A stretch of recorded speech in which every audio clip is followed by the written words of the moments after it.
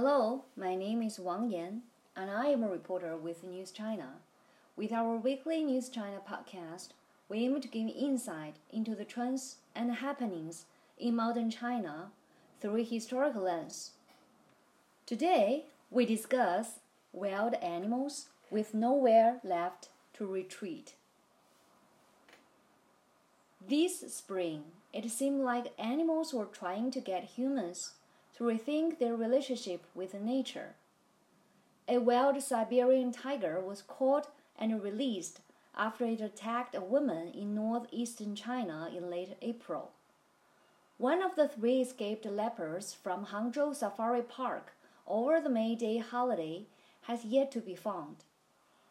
Also in May, a herd of 15 wild Asian elephants entered a village in Kangxi, southwest China's Yunnan province, while making a year-long journey from their home in Xishuangbanna in the further south of Yunnan. Yunnan is the only area of China with wild Asian elephants. In 2018, it was home to 293 Asian elephants, up from 193 in 1983, according to the Yunnan Provincial Expert Group on Asian Elephant Protection. But for millennia, the habitat of wild Asian elephants stretched much farther north into China before human encroachment forced them south. Wild Asian elephants once roamed the middle and lower reaches of the Yellow River, in what is today's northern China. The ancient Chinese character for yu, the historical name for what is now central China's Henan province in this area, is a pictograph of a man leading an elephant. Many Chinese characters originate from ancient pictographs. The earliest writing was inscribed on bones and tortoise shells more than 3,000 years ago during the Shang dynasty. In 1975, a bronze elephant cast during the late Shang was discovered in central China's Hunan province, which lies in the middle reaches of the Yangtze River. It is now housed at the Hunan Provincial Museum. There are another two famous Shang bronze elephants.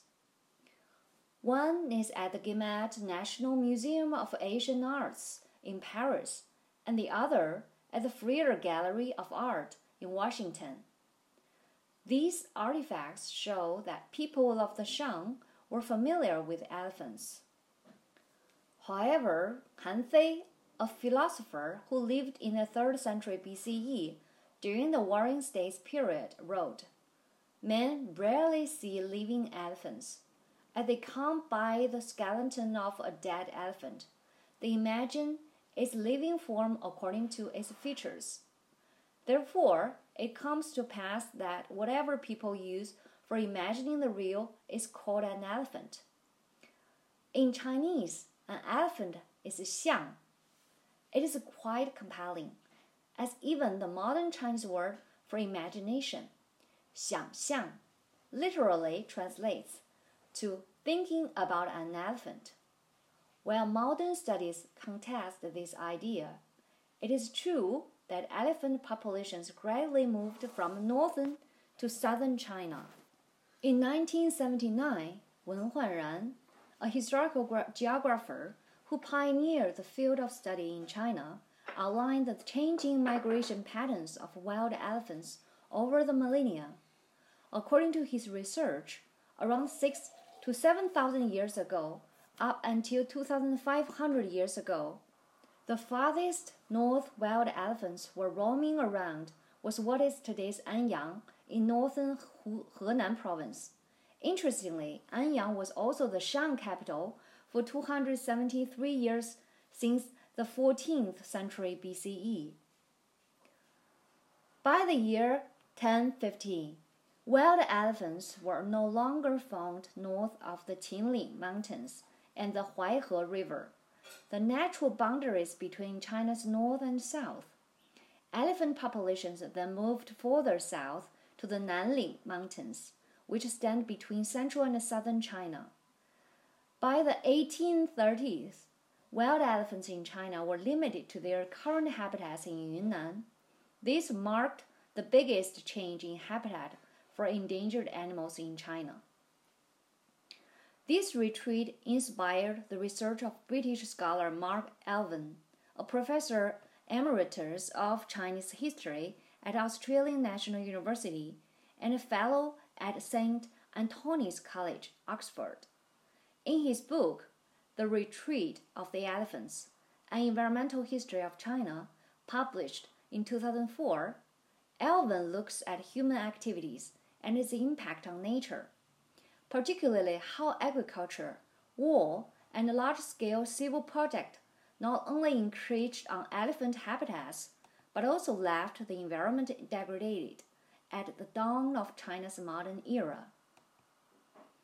The areas around the Yellow River where elephants once lived were much more humid than they are today. Besides climate change, expanding agriculture and growing populations claimed land and wood from forests where elephants and many wild animals lived.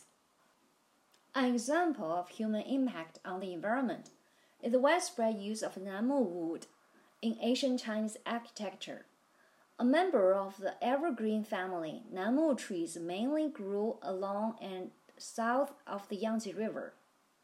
Nanmu wood is sought after for its round shape, delicate texture, durability, strength, and lasting fragrance. In the 3rd century BCE, Qin dynasty founder Emperor Kangxi had vast areas of nanmu trees harvested to build his Epang Palace in what is today's western Xi'an, but it was never completed. According to a legend, the unfinished palace complex was burned down by the rebellion forces led by Xiangyu that ultimately ended the Qin dynasty. However, scholars disagree on the fate of the palace to this day. Du Mu, a famous Tang poet in the 9th century, describes the vast palace complex in his verses. He wrote it covered 300 li, the equivalent of 150 square kilometers, and its structures were so high that they blocked out the sun. He also lamented how the old-growth forests in the mountains of what is today's Sichuan were nearly exhausted in the palace's construction. More than 1,600 years later, Ming Dynasty Emperor Zhu Di ordered the construction of a new palace in Beijing, the Forbidden City. He wanted to move his capital from Nanjing to Beijing. This ambitious project also required nanmu trees, but by this time, they were difficult to come by. People had to venture further into the old forests of what is now Sichuan province and the nearby provinces of Hubei and Hunan to look for nanmu trees. According to historical records, only half of 1,000 people sent to find nanmu trees returned from the old forests, which at the time were home to large predators like tigers. The biggest structure in the Forbidden City, Taihe Hall, or the Hall of Supreme Harmony, burned 4 times. The last time, it took more than 10 years to rebuild in the late 17th century during the successive Qing dynasty, which decades earlier had taken the Forbidden City as its imperial residence. The hall's nanmu wood columns were replaced with pine, as even Emperor Kangxi, who reigned during the China's longest period of prosperity, could not find a single nanmu tree for the biggest hall of his palace. His version of the hall stands in what is now the Palace Museum and is one of the largest surviving Asian wooden structures in China. According to historical records, today's Shaanxi province in China's northwest was endowed with the most fertile land of early China. In 141 BCE, Han Wudi ascended to the throne of the Western Han dynasty when he was 16 years old, under the stewardship of his grandmother. The young emperor liked to dress up in disguise and go hunting with boys his age from noble families around the capital Chang'an, today's Xi'an. Very often, in the late afternoon, the boys rode their horses through fields, trampling the crops of local farmers. When authorities tried to arrest them, the emperor revealed his identity. 2 years after he took the throne, the emperor ordered for the expansion of Yuan, the imperial gardens. In ancient China, a yuan was a botanical garden, hunting ground, and zoo. Yuan was first built by Emperor Qin in the suburbs of Chang'an. It was a private playground for Emperor Han Wudi, where he could go hunting and sightseeing. The garden, covering about 340 square kilometers, was much larger than the area of Chang'an. Such massive gardens would not have been possible without rich natural resources.